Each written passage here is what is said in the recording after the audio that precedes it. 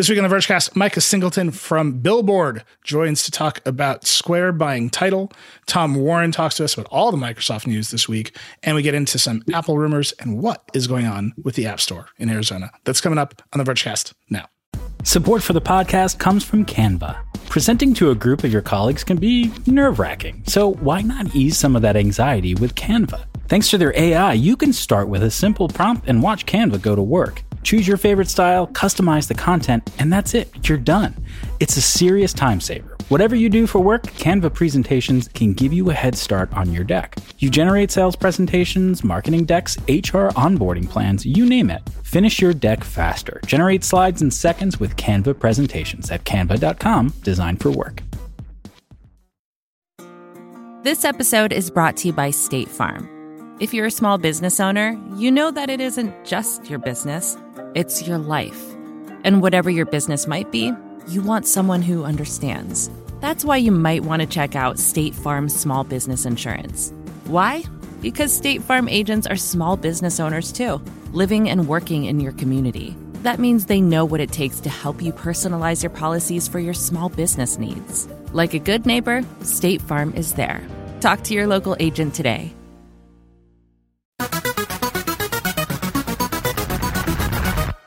Hello, and welcome to the Vergecast, the flagship podcast of high-end streaming services. Great. I'm excited. I'm your friend Eli. Dieter Bone is here. I'm your non-fungible friend. Ooh, it's true. You're irreplaceable. We have a fun show. Tom Warren is here. Hello there. We have a lot of Microsoft news to talk about. And for our first segment, notable Verge expat Michael Singleton is here. Billboard reporter Micah Singleton. Hey, Micah, how you doing? I'm good, man. How you doing? I am doing all right. I'm excited to have Mike on for the first segment because I'm just going to say it. Square bought Tidal, which is just a nonsense phrase.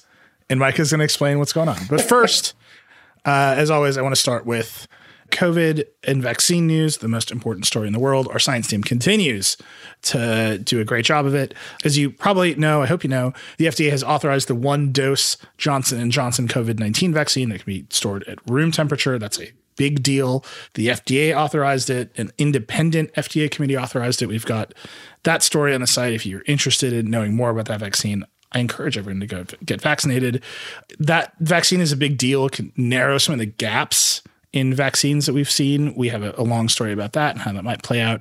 COVID long haulers, people have had COVID for a long time. There's a surprising number of them. They're starting to say they feel better after getting vaccinated. We have a story about that. I always talk about second order effects of the pandemic.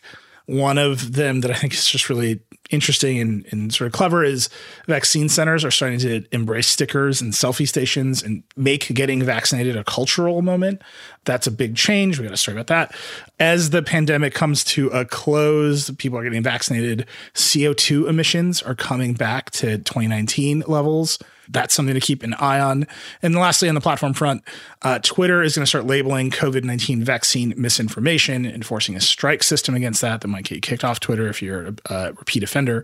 And Facebook has a bunch of COVID-19 misinformation policies. The oversight board, the Supreme Court of Facebook, said you should loosen them. Facebook said it will not, which I think is probably the right choice. Okay, science team doing a great job covering COVID. Still the biggest story in the world. Hopefully, as people get vaccinated, coming to a close. I'm hopeful.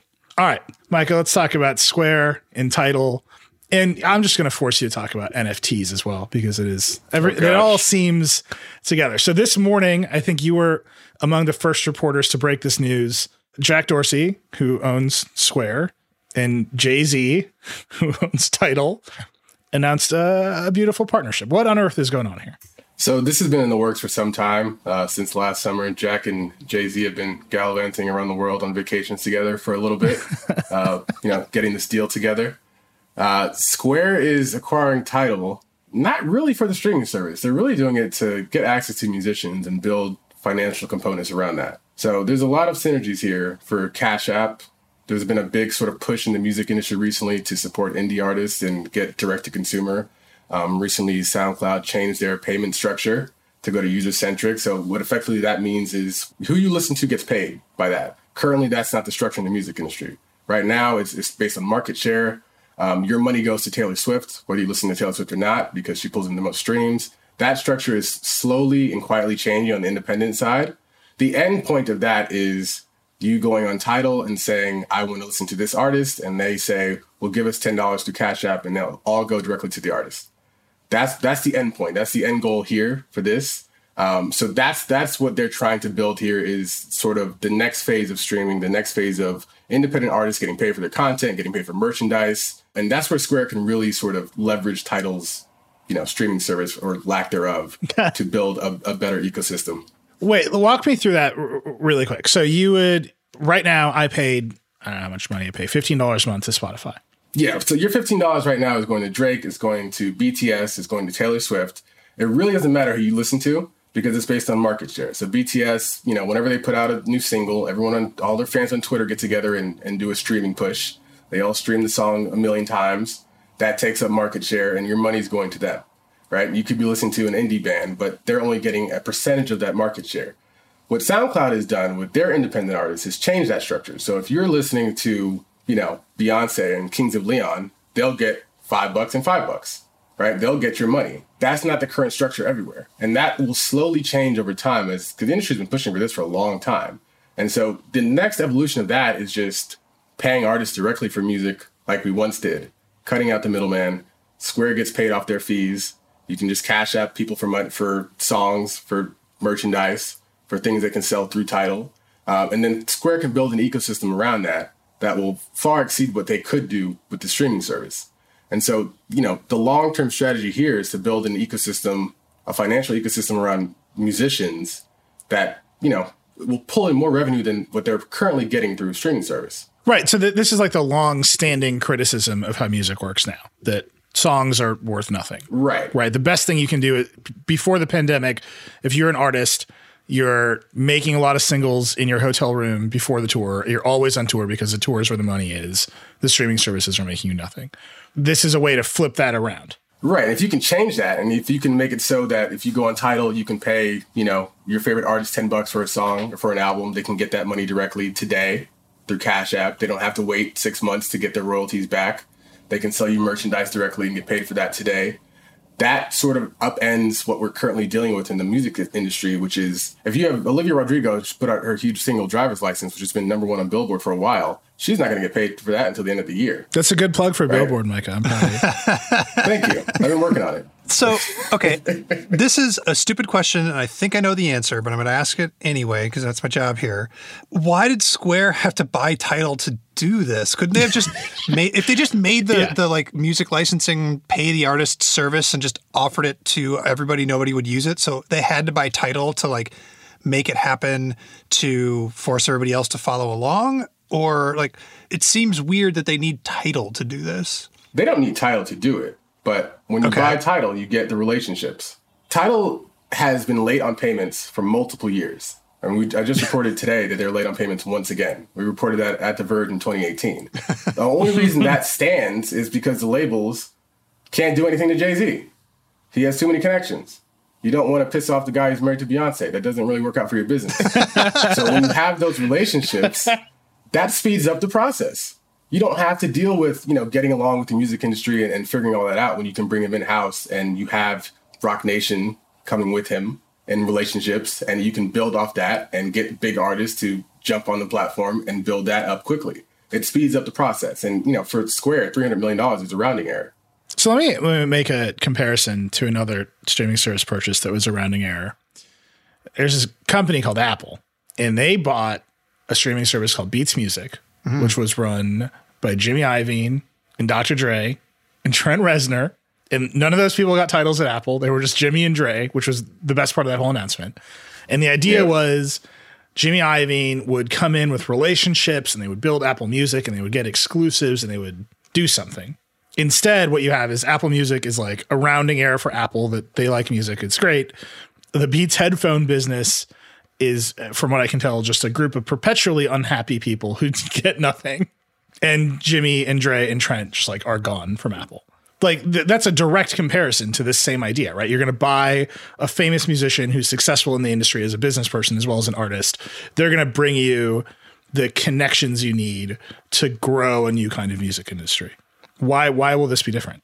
Well, depends how you're looking at Apple Music. If you're looking at it as, it's not the biggest streaming service in the world. Sure, if you're looking at it as a key component of Apple One, the subscription service that Apple is focused on growing, then it's working, right? They're the second biggest streaming service out right now. If you're focused on just subscriptions, and it doesn't matter where those subscriptions come from, and you're building an ecosystem based off purely subscriptions, and you're building a bundle, effectively, that you're trying to grow rapidly, it's working for them.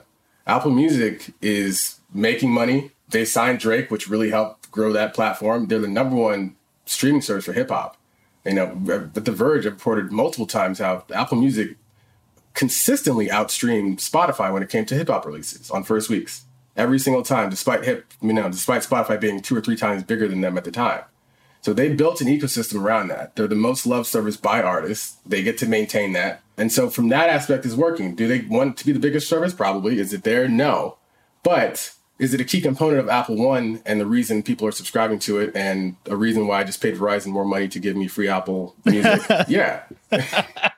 So brings us back to Tidal. Tidal, Jay-Z, a host of owners, largely representative of the hip hop community. They make this deal with Square. Is the goal to grow Tidal to compete for that second or first spot in streaming? Or is it to say there's a different, better way for artists to make money that's more direct connections to fans? Square is a financial services provider. We'll be the financial services provider on any platform. Or is it about Tidal? So I asked Jesse Dorgusker, who is going to be the interim head of Tidal, this question, and he said they want to make Tidal much bigger, but he said it's not just about streaming. It's about the artists. And that tells me they're going after touring revenue, right? If you can pull in artist merchandise through touring and everyone's going through Cash App and everyone's going through Square, and you can pull in that market, which they don't have right now, right? They don't control the marketing and touring merchandise market. They can grab that using Tidal. They can grab that using Jay-Z's relationships. They can grab that using Jay-Z, who Rock Nation is through Live Nation. There's a lot of connections there for them to really go in and say, hey, we're going to build this product. We're going to build a streaming service that's paying you the most per stream compared to any other streaming service. We're going to give you better rates than you're getting currently. And we're going to take that market and make a lot of money from it because touring is going to come back over the next couple of years and it's going to blow up again. And that is going to be a big market for them. So they're looking at ancillary, opportunities here. The streaming service, yeah, they want to grow it, but is growing it in service of building better financial products around the music industry. Okay, so I get some of that. Like, that actually makes sense. And the touring thing is a really interesting component because then artists can just have one company providing a bunch of their money, the stuff they sell online and the stuff they sell at their tours. Okay. I'm trying to think of it from like Jack Dorsey's perspective because, Twitter owns a little bit of SoundCloud. Twitter just announced a way to pay people directly with super tweets. They bought Review. And so there's like a whole like pay creators directly thing happening on Twitter. And Twitter is also involved in SoundCloud. And then over on the other side, he has Square by Tidal. Like, what is going on in his galaxy brain? Well, when you talk about Twitter, Twitter is not, they don't have a good relationship with the music industry right now. Yeah. And I reported a couple months ago that the music industry is very mad at Twitter. They don't have a content ID system. They take very long times to remove copyrighted content. And so they've been in a back and forth for a while. This will not smooth that relationship over because the music industry is not that fond of Tidal either. So there's going to be some issues there going forward. But what Jack is trying to accomplish is unclear. It seems that this is going to be a good move for the, Tidal's space and growing that space around the touring industry and around the merchandise industry. But overall, his music strategy has been scatterbrained, to say the least. SoundCloud is done decent recently. It's sort of improving now. They have a new CEO over there who's sort of helping turn things around. But, they've not been great. Twitter's obviously have their issues. And Square is sort of jumping in this with the lead, the Jesse Dorgusker, who's going to lead Tidal. He was the guy that led development on the Lightning connector at Apple. So his background is not anything close to music. So it's going to be really interesting to see how this develops. And, that'll help him on the high fidelity side, which Tidal's been good at. They have more high-end speakers support Tidal than any other streaming service in terms of high fidelity audio. So they'll work out for them in that aspect. But there are questions around how the core streaming service will be led moving forward. That's sort of the biggest question. I think what people in the industry see as a positive is the ancillary products that can be grown around this. But no one is expecting Tidal to blow up over the next few years and, pick up 20 million subscribers. Really? No one's expecting Tidal to blow up? No, I haven't heard that. I've talked to a lot of people today. No one's really expecting that. They're not expecting it to blow up. They're expecting to do the opposite thing, to implode, right? I mean, implode to where? Yeah, it's harder for them to further implode. Micah, you've done like an excellent job of presenting this as a rational deal that makes sense. What's the opposite case? Right? It's just Jay-Z conned Jack Dorsey into buying his failed streaming service. Like that's the opposite case, right? Sure. Yeah, that's the opposite case. I mean, Square bought this at a lower valuation than Tidal had a couple of years ago when they took the investment from Sprint. Sprint invested $200 million for a third of the company, valuing it at $600 million. This was a $297 million deal for a majority stake, which means it's worth less than that. So, they took a hit, but Jay put $56 million into this company when he bought it in 2015 from Aspiro. So he's going to make a profit. The artists are still involved. But the question, around the main streaming service is, it's not, they said it's growing, but growing is relative. Spotify is growing by leaps and bounds. Apple is still growing. They're approaching 100 million subscribers. Amazon is growing rapidly. Spotify and Amazon have both introduced high fidelity tiers, which is this sort of the direct competition from Tidal and sort of where they got the idea from. I mean, Tidal, I was talking to one music executive today, and they said Tidal is the reason that Amazon made that play. They saw the market was viable. They took it and ran with it, and they did it better than them. And now you're seeing the fruits of that. So, the distinctions of Tidal have sort of fallen away. The only thing they really have right now is artists are still involved, and they pay the most per stream, but that doesn't matter to the majority of people. So there's going to be remaining questions around how do they sort of develop and elevate the core streaming service.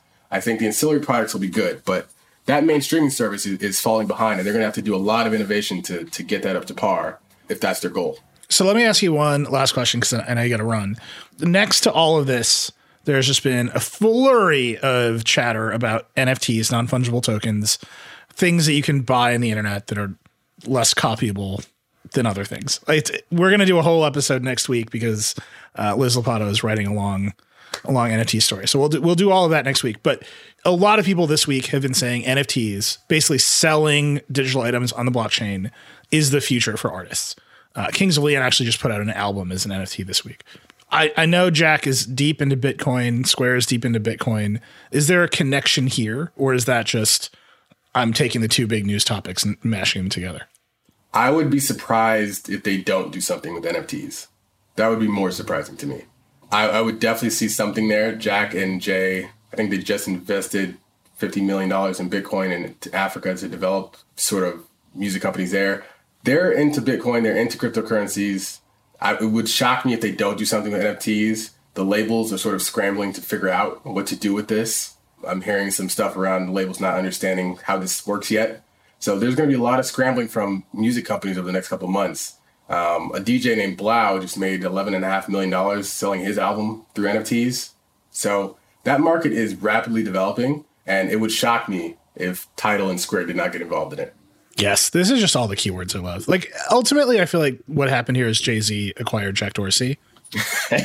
Right? Like, I'm just like proud of Jay for just like pulling this off. What happens next year? Is there something people should be looking for?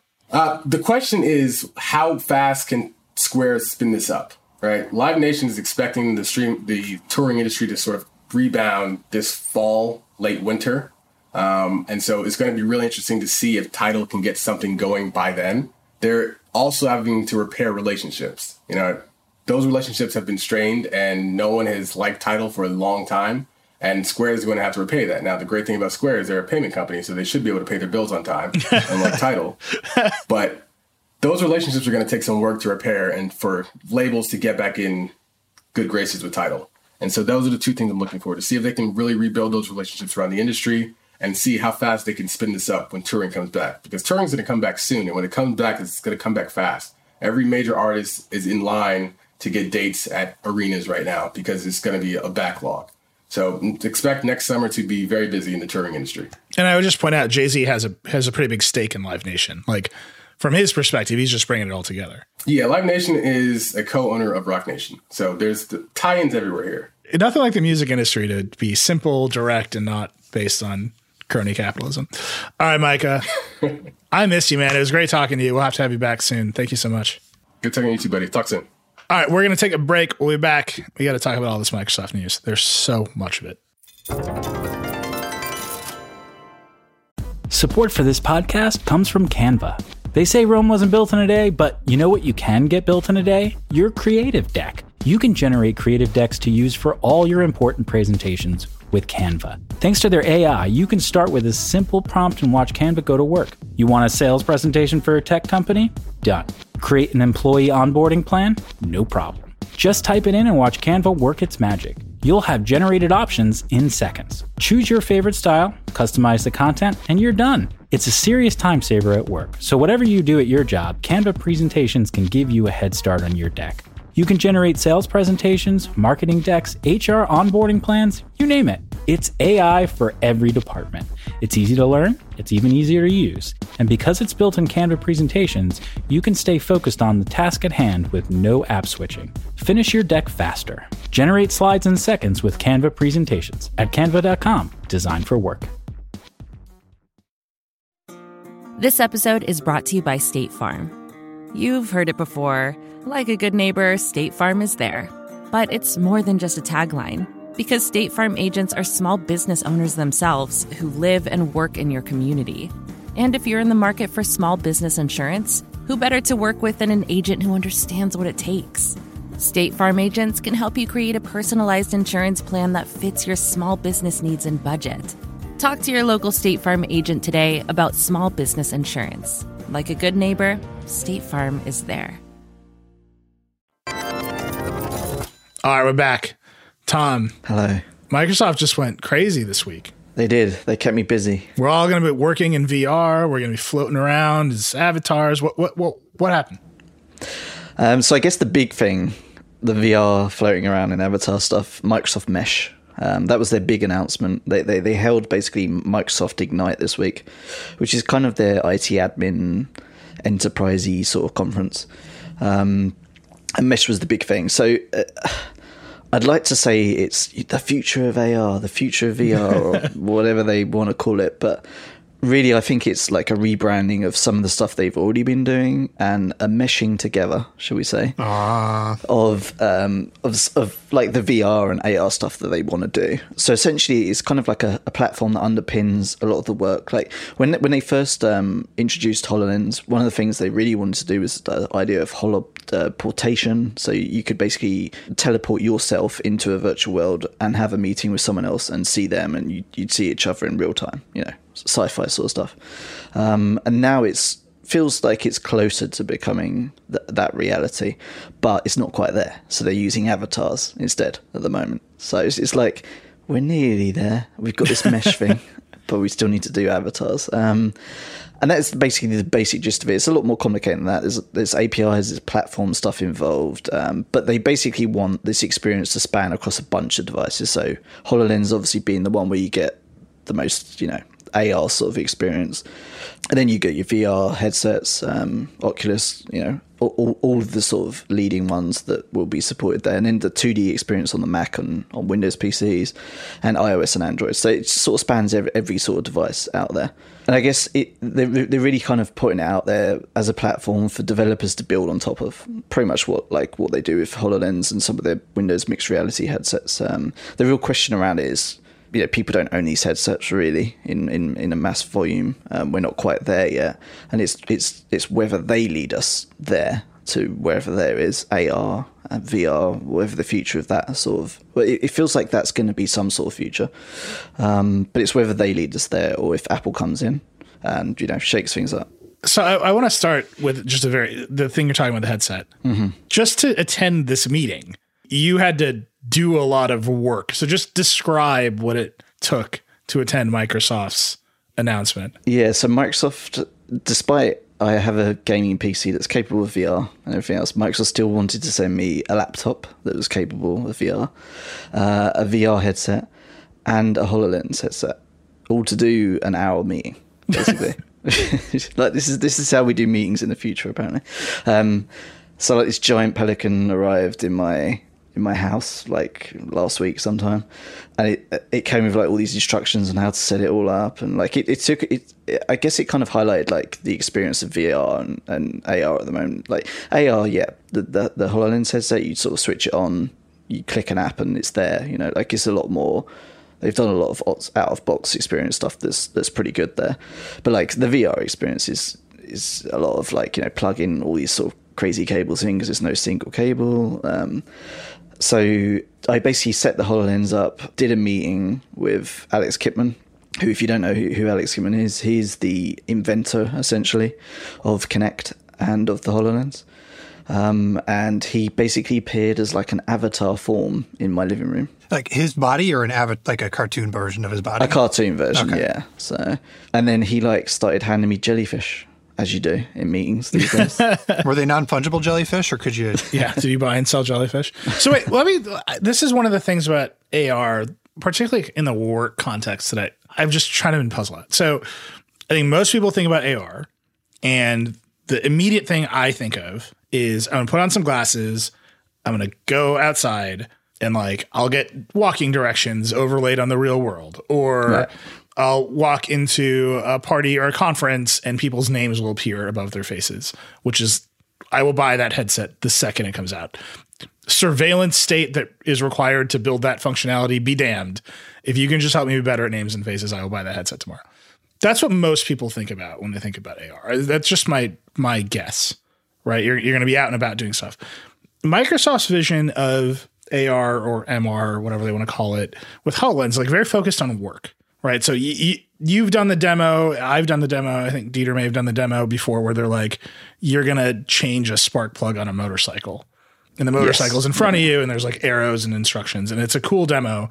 And what has always struck me about that is it is premised on the physical space around you being controlled. Yes, yeah. And I just like, if Alex Kipman was in my living room right now, like it would be so weird because he wouldn't know what my living room looks like.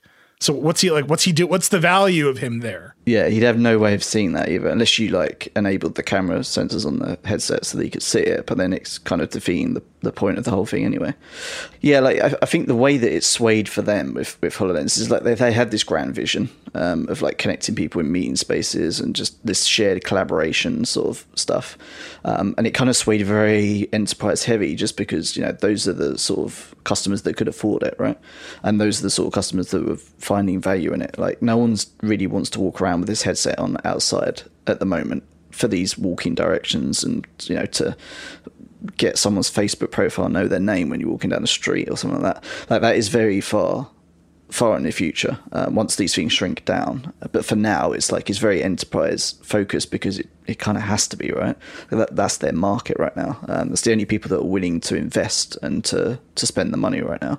Apart from like, I'd say there's a large sort of growing learning and education sort of market, I think. Maybe not for AR, but definitely for VR that they're sort of like trying to tap into. But yeah, like it's the enterprise stuff is the key, and this kind of spawns from that, right? Like it's all to do with getting, you know, architects and designers in a virtual space together to collaborate, which obviously during a pandemic is particularly relevant. But so the thing that's interesting about the way Microsoft thinks about AR, but especially like these virtual spaces. Disclosure, my wife works for Oculus, Vision of Facebook, et cetera, is they're not trying to build like the metaverse, right? They're not doing what Epic done or what Facebook is trying to do and like create a single space. They've talked about like they want to have like AR location stuff all around the world, and they've talked about that. But for this Microsoft Teams stuff and Mesh specifically, they really want to make the platform and then have every single, company on the planet figure out how they want to use it for their own virtual spaces. Yeah, they're basically trying to create the plumbing, right? That they want developers to feed into their apps to meshify their apps essentially and make them collaborative in AR. That's their vision, right? Because then they own that platform essentially. The vision is world domination. It's a very subtle vision. Do you have a sense of how seriously Microsoft takes this? I'm just thinking of the Kitchen of the Future CES demos that Bill Gates did for 10 years, right? That we never really knew how much, if they were showing off or if they were like, no, this is real, we're doing this. This seems like on the scale, like this is real, they're doing this. Yeah, I think it definitely is. I think they haven't talked a lot about HoloLens over the last year or two, and this feels like a reinvestment. But I think Satya Nadella sort of put it in the Ignite keynote. He compared it to Xbox Live, which I thought was kind of interesting. So he said like how that changed, cooperative play and the ability to have single and multiplayer gaming and sort of over the internet. And he thinks that is, going to unlock the potential for AR with mesh in the same sort of thing. So I don't know if I fully agree that it's that, it's that significant, but I feel like that's the way that they're viewing it, right? Like they feel like they're putting a big investment into this, and they're doing a lot of research and they're doing a lot of stuff that competitors aren't quite there yet. So they are definitely ahead. But like I said earlier, they're going to have some really strong competition once this stuff matures and the headsets get to that point where the price comes down a little and they're less clunky. Well, that to me is the thing, right? So there's a bunch of other teams in Microsoft at work news that we should talk about. Like in the pandemic, everybody, like lots of people are working from home. Microsoft is in a prime position to capitalize on that. Other companies like Slack and Google have tried to capitalize on that stuff too. But right now, like the biggest competition for HoloLens and Mesh is just Teams exists, and you don't have to put a thing on your head and monkey with, and you just like push the button and you're in the video call, and then when it's over, you close it and then you just like go back to work. And that some of it works better than others. And, it's a very competitive market. I was like, we only figured that out like this year to like have a video call to click a link. Before this year, it was still like. It was still clunky. Yeah, it was. Yeah. Zoom kind of really made that a lot easier for sure.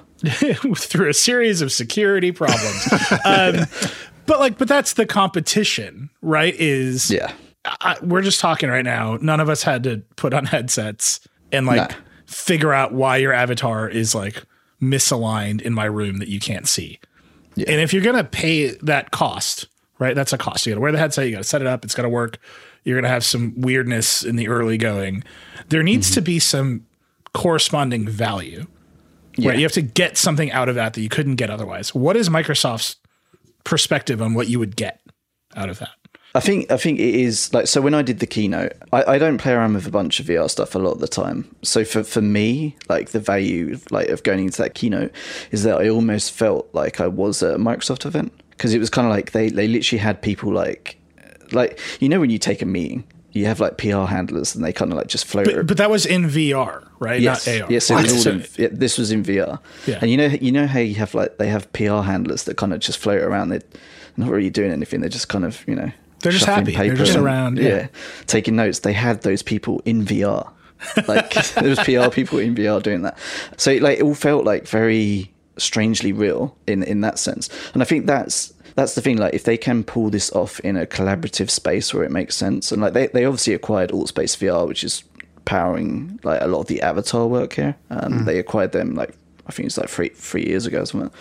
If they can pull that off and like meshify this collaborative space across all the apps and make it that it is like plug and play, and that you do feel more immersed when you're doing these meetings and stuff, I think that's the payoff, right? Because they talked about bringing this into Microsoft Teams, so it's not like they are competing with Teams, because eventually it will be part of Teams somehow, and I think that's the payoff. If it all feels a bit more immersive, I guess, because they've done some pretty neat work with Teams where like they will cut your silhouette out and put you side by side with your colleagues and stuff, and it looks a bit like gimmicky and stuff, but it actually does kind of make you feel a bit more like interested in the meeting, a bit more like you're not just looking at a grid of people. So it's a lot of that, like a lot of that work that I feel like would be a payoff to make these meetings a little bit more bearable, especially when you're doing like 10 of these a day. I guess my question comes down to, is that a VR payoff or an AR payoff? That's the big question, right? Because we are at the point where like Microsoft's calling it mixed reality. They don't care. It's like they don't care if it's VR or AR. They're targeting both, right? They've obviously really invested in AR, and I think pretty much if you ask most people in the industry, they can probably see AR winning out once the technology's there, because it makes sense in a broader spectrum of applications, right? But at the moment, VR is way more immersive and works a lot better than a HoloLens headset. So it's that interim period, right? But I think it's gonna be both. Yeah. Like I don't think it's particularly one's gonna win out like straight away. But if they can get like a common sort of app across the two, then I just the conventional wisdom for the longest time, and I think we kind of heard this around like Apple rumors, right? Yeah. VR is great, but it's kind of niche. The real thing is AR. We're going to put all of our effort into that. And it's like, well, now I've just spent a year in this goddamn house. Like, I don't need you to augment this reality. Like, please take me to a different virtual reality. That would be great. Yeah, you almost want to just teleport somewhere. Nothing about this reality is important to me, actually. Yeah. And I think we're even seeing some of that with the Apple rumors lately, which is their first product will be a very expensive high-end VR headset. Yeah. Because you are able to control, like, literally you're able to control that entire, like, space. Yeah. Like, virtually, and do things with that are interesting. Whereas unless you're out and about, adding information to reality, like, might not be that helpful or useful or even doable. Could be distracting. Yeah. And it's like this huge task, and they've overcome quite a few of like the very basic like gestures and stuff. Like even when HoloLens first came out, like just grabbing objects was really clunky. Like there just wasn't a really easy way of doing it. You had to like air tap, which was like your finger in the air and tap down, silly things like that. But now you can actually grab objects as if they were there. The hand and eye tracking stuff that they're working on has obviously come on over the last few years and progressed. But there's still so massive hurdles of understanding the world around you for a computer, just in basic computer vision and AI. And that stuff just, Google, Microsoft, a bunch of other companies are working on that. And it's not solved yet. So I think, like Apple, they'll do their VR headset. It'll be, expensive, but it'll be like a single cable.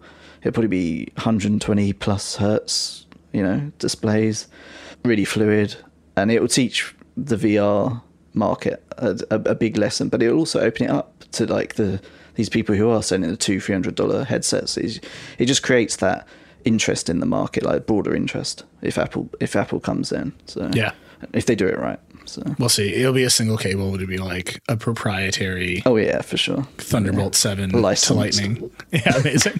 Let's talk about all this other Microsoft. They announced a bunch of other team stuff. Let's go through it. Yeah. So speaking of meetings, they did the new intelligent speakers, which Nadella sort of came on stage in, I think it was Build 2018 or something like that. And they did like this meeting room of the future where it basically identify anyone who's in the meeting, transcribe what they're saying, even translate it.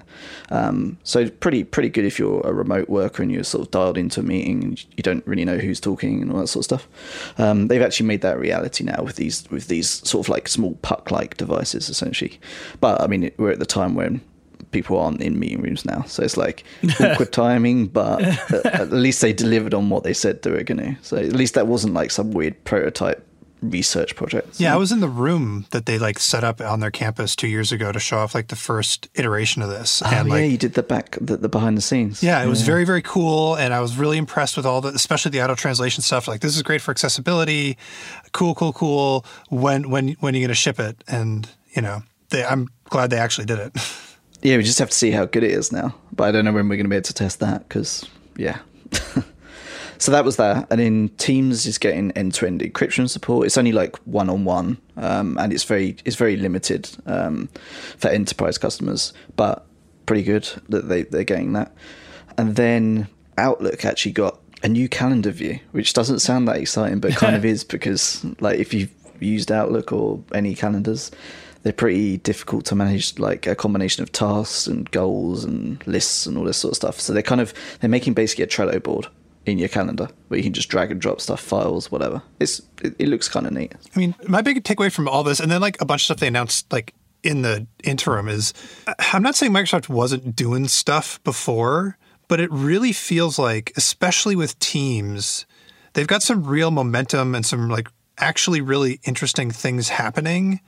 In a way that they didn't before. When they first launched like the version of Teams, I was like, oh, you made a Slack clone. Okay, haha.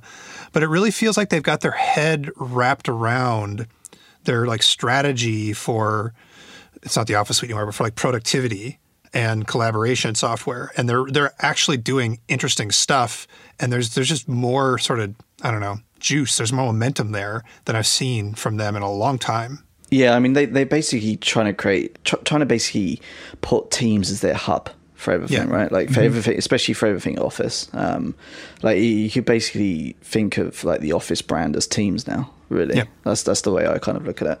And like they're doing like it's for me, it's been really unusual to see the pace that they're working at, because it's really unusual to see Microsoft just push out stuff on a monthly basis. They always promise that with Windows, but like the reality is like, you know, buggy patches. So, but this is like new features. Like I can't keep up half the time. Like they'll be like, hey, here's a beta feature. Like this week they announced you can like float above your slide deck when you're presenting. Or you can pretend to be like a reporter at the, like kind of like the side of it. Yeah. They kind of took that from though, didn't they? Yeah. I mean, a lot of people do it, but I think the together mode.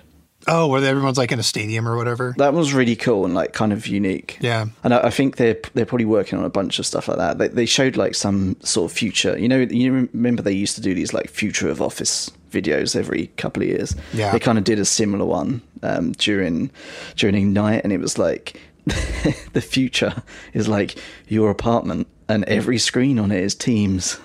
So like your TV is suddenly Teams.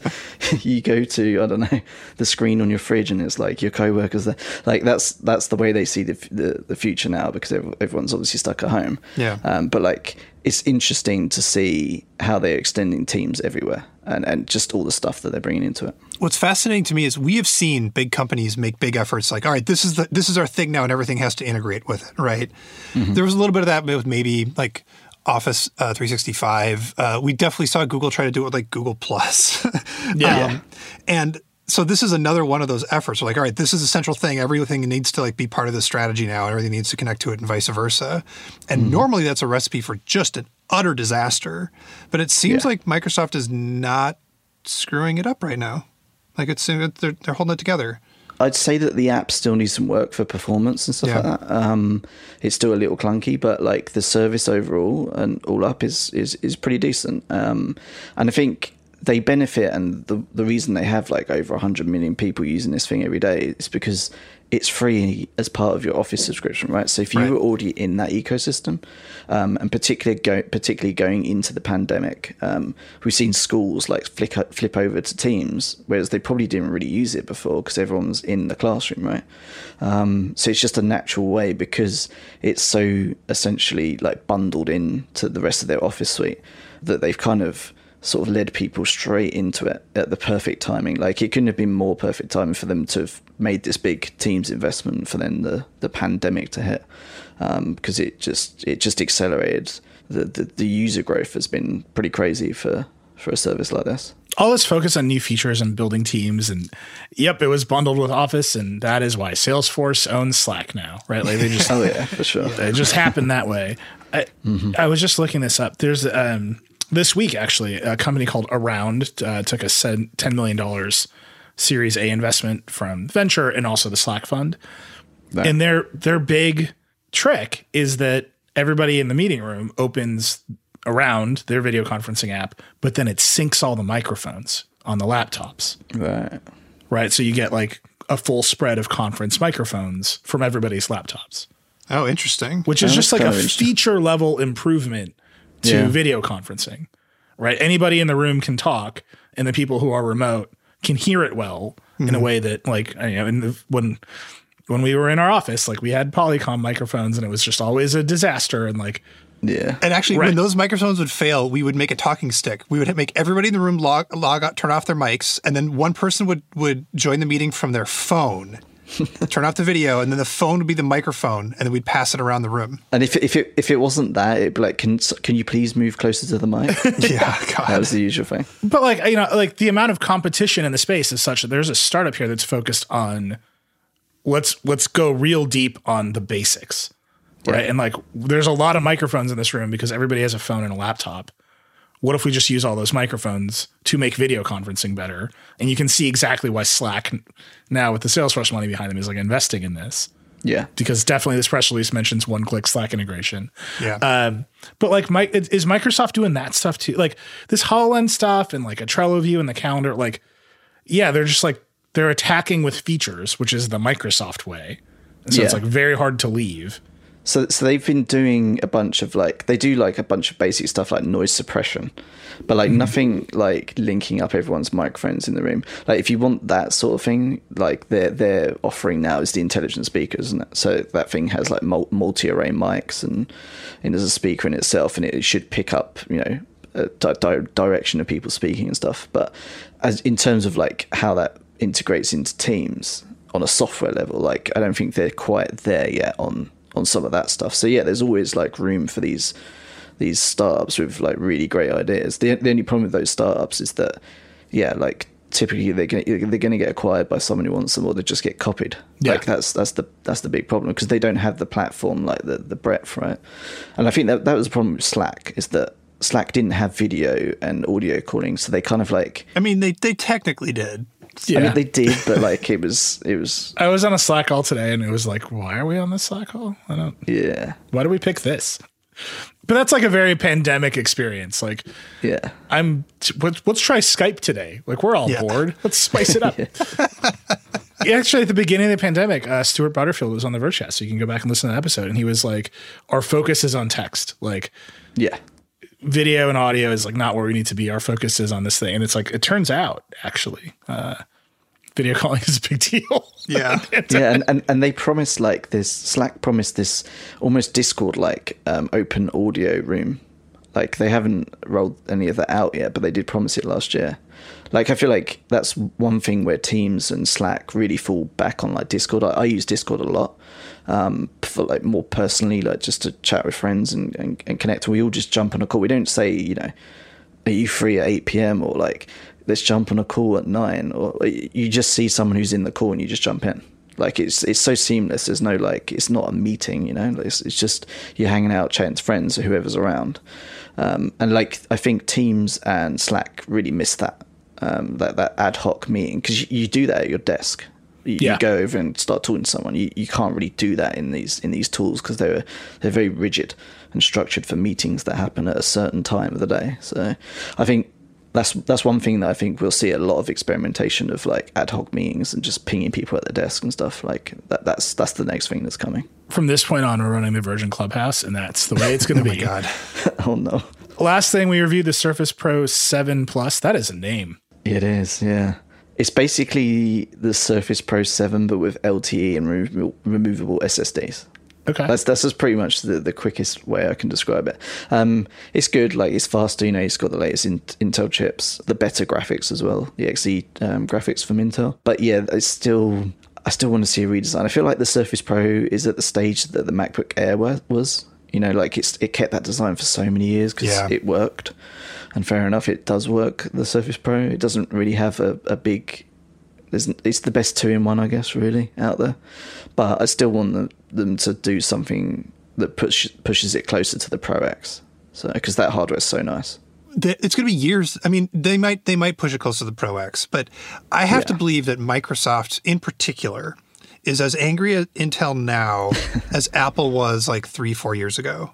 Right. Yeah. Like Qualcomm's not getting it done for them. Windows and ARM, and that whole fiasco. I love the Surface Pro X. I deeply love it as a Chromebook, not as an actual laptop. No, I think it's great.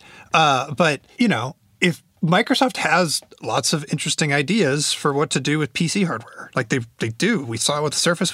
They got the little Surface Go. They could just be cranking out all sorts of really interesting, cool form factors and stuff. But right now, they're just like, they're waiting for slightly better iterations than what Intel can do until Intel can figure it out. And Intel's roadmap for figuring it out is a while. Yeah. Yeah. I mean, they are literally, and like Qualcomm isn't really stepping up to offer something that's competitive with Intel, let alone the M1, right? Yeah. Like, who knows how long it's going to take for them to catch up as well.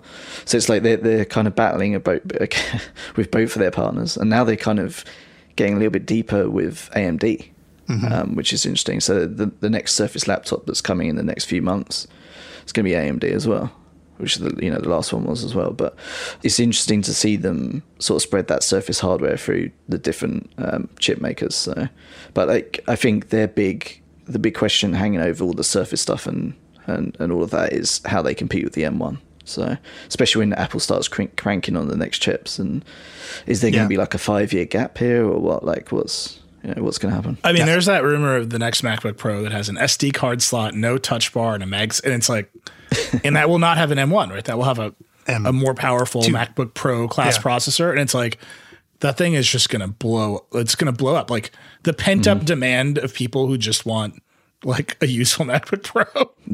Like it was already there at the previous 16-inch one, which like fixed the keyboard and does all this stuff. But like that moment, I think is going to be a inflection point in the laptop industry because it will show. Yeah, here's a Pro laptop with a close to all day battery life.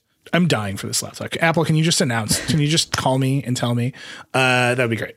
Speaking of Intel, by the way, if anybody listening, we're trying to get Intel CEO Pat Gelsinger on Decoder. So yeah, because he's the new guy. It's on him to figure this out and potentially outsource production to TSMC and other fabs that can get to the node sizes they need to be competitive. That is what I want. What I really want though is for him to come on so we can just ask him to give us one piece of advice.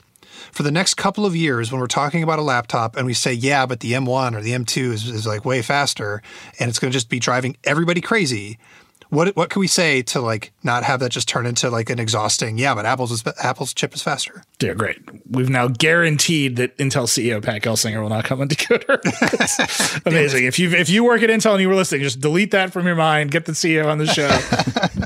He's already smack talked Apple there, hasn't he? Like before you even started? Like a little bit. It was pretty gentle. Yeah, I love that actually. That was great. Well, so what he said was we have to do better than this in the lifestyle company in Northern California. And it's like he's the new guy. Like, of course he's telling his chip making team that they have to do better at making chips than the iPhone company. But I think he was excited that got blown out of proportion. If I was him, I'd be excited about that. It would be great to have him on. So I feel like he's well respected, I think, at Intel as well. So it's like, yeah, he'd be an interesting person to speak to about how he's going to clean it all up. Well, Pat, if you're listening, ignore what I said, and then come on and we'll definitely ask you that question. All right, we're going to take a break. Speaking of Apple, there's some Apple rumors to talk about and some crazy App Store stuff going on. So we'll be right back. This episode is brought to you by Shopify. Forget the frustration of picking commerce platforms when you switch your business to Shopify, the global commerce platform that supercharges your selling wherever you sell. With Shopify, you'll harness the same intuitive features, trusted apps, and powerful analytics used by the world's leading brands. Sign up today for your $1 per month trial period at shopify.com/tech, all lowercase. That's shopify.com/tech. When you need mealtime inspiration, it's worth shopping Kroger, where you'll find over 30,000 mouth-watering choices that excite your inner foodie. And no matter what tasty choice you make, you'll enjoy our everyday low prices, plus extra ways to save, like digital coupons worth over $600 each week. You can also save up to $1 off per gallon at the pump with fuel points. More savings and more inspiring flavors make shopping Kroger worth it every time. Kroger, fresh for everyone. Fuel restrictions apply. All right, we're back. Dieter, you want to run through these rumors? So Ming-Chi Kuo has come out with another slate of analyst predictions. So the rumor that Apple is considering a folding iPhone persists. There's like now a year on it, 2023. It seems like they're aiming for a thing that folds out into a tablet instead of a flip phone style thing. So that exists. There's the rumor that the iPhone 13, not the 12. What are we even on now? We're on 12. 13. 12. Yeah. Is going to have a smaller notch and faster screens. They're finally going to have a higher refresh rate. They're going to do something to get the notch smaller. And then my favorite analyst note of this group is writes, "We believe that USB-C is detrimental to the MFI's business profitability. And waterproof specification is lower than Lightning and MagSafe." So no plans for USB-C to come to the iPhone. It's much more likely it'll jump to a portless iPhone someday, or maybe Pogo Pin. I don't know. Wait, can I just stop? Can we just live in that for a second? Yeah. Uh-oh. The MFI program, it might be very profitable for Apple. Mm-hmm. I'm sure it is. They sell a lot of cables with a sticker on them. Great. Overall, as a consumer, it is just a failure. And we've talked about this so many times. Like the state of accessories for any Apple product is like, ugh. Yeah. Right? Like, where are the iPad keyboards? That connector is open. Where 4 months in, is it 4? I think it's 4 months. Mm-hmm. Where are the MagSafe chargers for my car? Like the easiest product. I would spend $50 today. Just tell me where to give you the money. I'll Cash App it to you on Tidal. Just put an ad on Instagram, and Neil, I will definitely see it and just spend the money. All of Facebook's AI is waiting to target the MagSafe charger to me on Instagram. Where is it? It's almost as if proprietary stuff is bad for consumers. It's just like, I understand, but also just like the stuff you can buy around your phone, around the iPad, to even a pretty huge extent around the Mac, although that has nothing to do with NFI. It's just they're just bad ecosystems. Like it's hard to see MFI as a success. It might be making a lot of money, but it hasn't built great ecosystems. You know what you can do with the Mac now? Thanks to some security researchers came out today. You can make your own AirTag with a little BBC Micro, whatever it's called. They didn't hack. They figured out how the public-private key system in Find My works. And so you can create your own open source, you can create your own AirTag, and then Apple will think it's an iPhone, and then Apple's Find My network will track it for you. Wow. This is like cool. Apple is going to arrest these people. when are they doing these AirTags? Like this thing's been like a persistent rumor. It's like a VR headset. It's ridiculous how, but like it's in the OS. We've seen little icons for it. Yeah, it's all there. Why are they just not releasing it? Are they that afraid of Tidal yelling at Congress? It's very confusing. It's very the timing's strange. Yeah. I will say, though, in defense of the Lightning port on the iPhone, is that don't forget where that came from. Like, that arrived when USB was a bit of a mess. Yeah, that was, I think micro USB was just happening, right? Like, it was so good when it first came. Yeah, there was a bunch of mini USB out in the time. It was reversible and yeah. But yeah, they have kept hold of it a bit. It's outstayed its welcome. Yeah. I mean, I will say even my the MacBook Pro I have, the 16-inch MacBook Pro, often it draws a lot of power over USB. Yeah. So I needed a special USB-C cable and a special USB-C charger. And both the SMC, the system management controller on that does all the charging on the Mac, and the charger will crash. Which is like the most. I don't believe it. USB-C is perfect.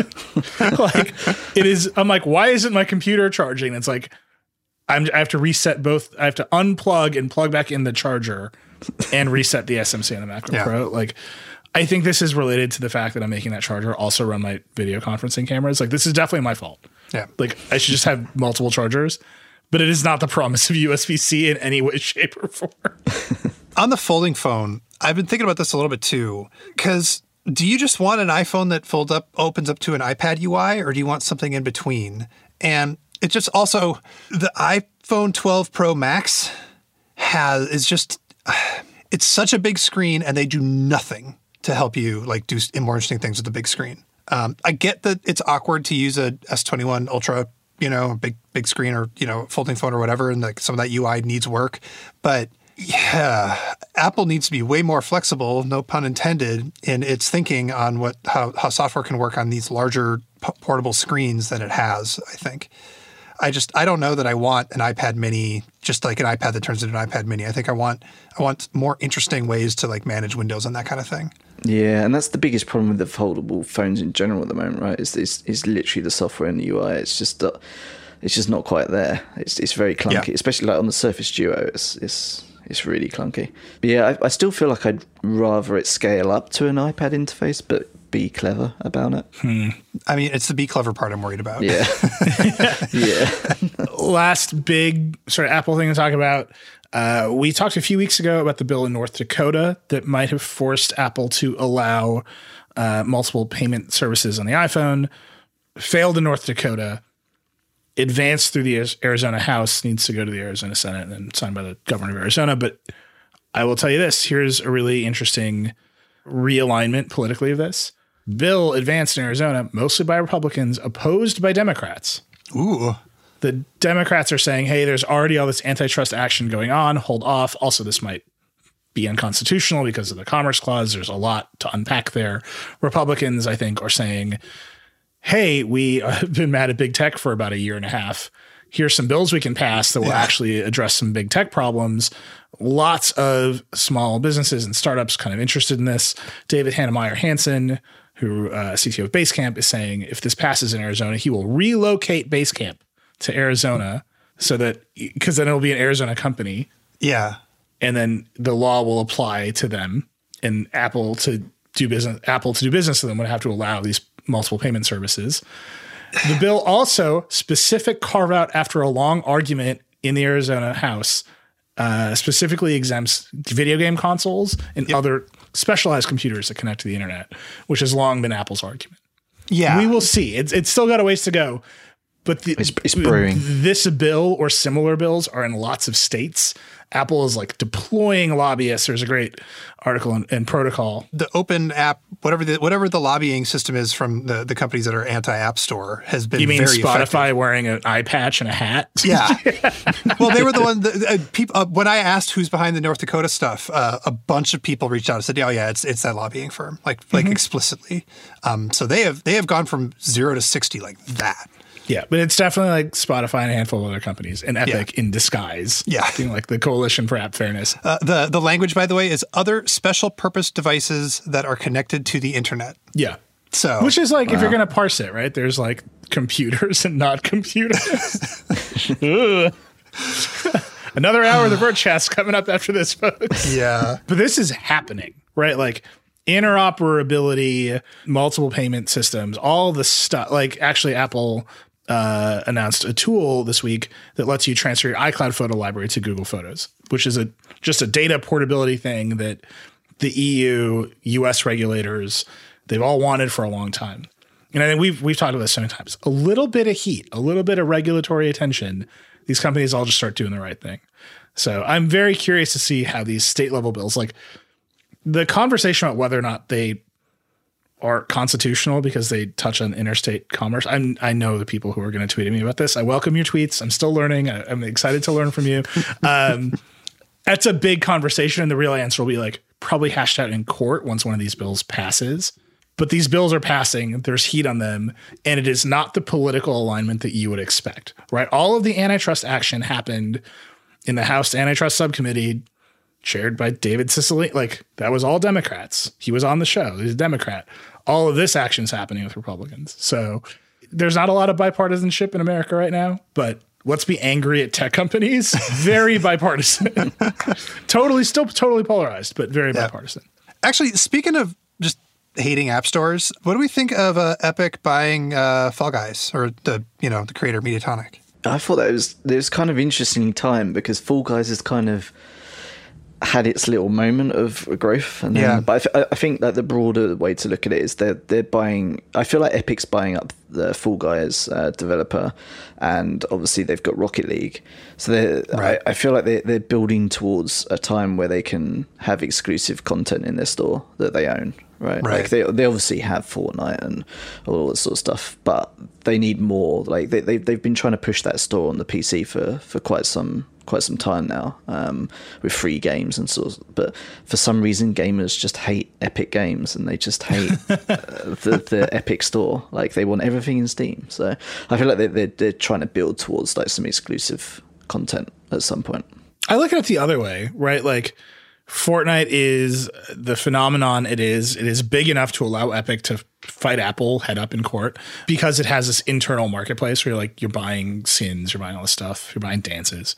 Fall Guys has that potential, right? People spend a lot of time in Fall Guys. It's fun. It has a sort of, if you squint, it has that like a Fortnite kind of experience where like you drop in, it's a bunch of people, you all do something, you start over, like, and then you can like customize your character.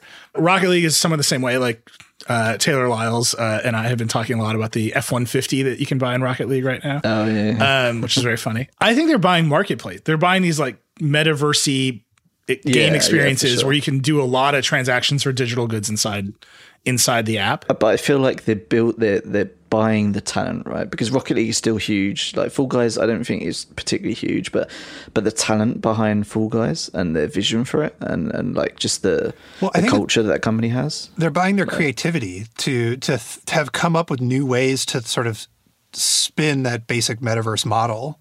I think that they want to have multiple cracks at that idea. Yeah, they're going to have a bunch of talent that will create the next Fortnite. Like they'll be in the best position to to kill Fortnite themselves. Yeah, that's where you want to be. All right, last little thing. Chris Welch had a great scoop today, actually. Sonos moving into the portable speaker category, something called the Sonos Roam. It'll be $169 coming April.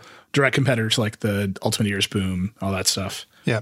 I'm into it. It's got Wi-Fi, so it'll work with the Sonos system. I guess maybe you can make surrounds out of it. That would be hilarious. That would be amazing. Yeah, I have no idea how it sounds, obviously. It's pretty small. You I think it's like a $50 dock, a wireless dock, which hopefully it's just pogo pins, who knows. $50 is way too much for a dock. It's basically just a USB-C pass-through, but whatever. I don't have a good Bluetooth speaker. I've been waiting for it, and I was going to buy a UE Boom. It's like been in my Amazon buy it later cart for a very long time, but then it turned out I didn't need to leave the house and didn't need a Bluetooth speaker. But that time is coming. Using them in parks is nice. I think this is probably gonna be the thing I buy. Yeah. And it's not just because I'm not a Sonos super fan. We've got Sonos in the house. I like it, but it just, I don't know. I prefer this to like an AirPlay 2 speaker. I definitely prefer it to Bluetooth. It just gives you can do all that stuff, but it gives you like one nicer, more convenient way to start your music. I had one of those. It wasn't an Echo, but it was like the Amazon Bluetooth speaker. I forget what they called it. The Echo Tap. The Tap, yeah. Except I think it was just the Amazon Tap. It might not have been the Echo Tap. You're right. It was just. I don't know why. It sounded like hot garbage. It was the worst. I had one too. And mine died. Which no Bluetooth speaker I've ever had has just been like, you know what? Fuck it. Yep, give up. But it had a little dock you could set it on. And most importantly, if you took it to an Airbnb or something, you hook it up to the Wi-Fi and then you've got Alexa in your Airbnb or in your wherever you are, and then you can talk to the speaker to get stuff or get music. And it's way more convenient than walk in the hotel room, but the phone, so that's why I'm interested in this thing. If it sounds good. For $170, who knows? I'm interested in it because the name makes sense. It's good. It's a good name. It's like Sonos has like a speaker that's called 5 and a speaker that's called Arc and a speaker that's called Beam. Like the only other one that really makes sense is Sub. Yeah. Well, there's the Move, which is hard to move. Yeah. I like our Move a lot. I didn't even consider the possibility of dramatically producing my battery-powered surround speakers in various rooms of the house to watch TV. And if that is possible, I'm in. Yeah. Hang on, it's movie time. Let me go collect my surround speakers. Wait, what if they made it easier to dynamically move them from room to room so that when you want to watch, you got the Sonos and the little Arc, in your bedroom, you carry the speakers in and set them behind the bed. That's what I'm saying. When you want to go watch them in the living room, you carry speakers down there and they know where they are. Yeah. What was if you could get a couple of the rooms and just tack them to your ceiling and then have Atmos? Yeah.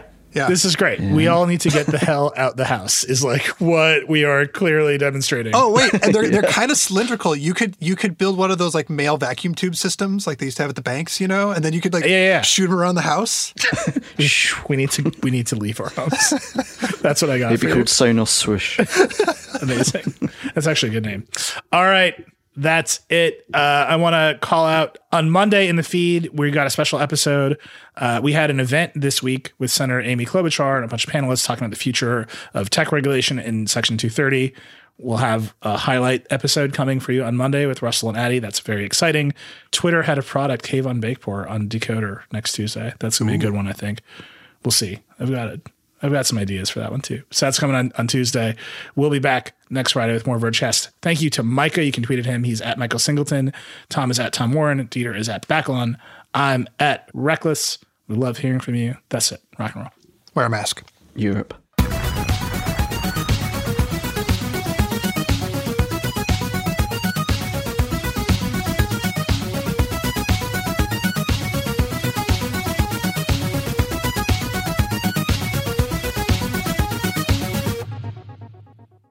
Thanks to Canva for their support. Canva wants to make your presentations come as easy as those thoughts that pass through your head.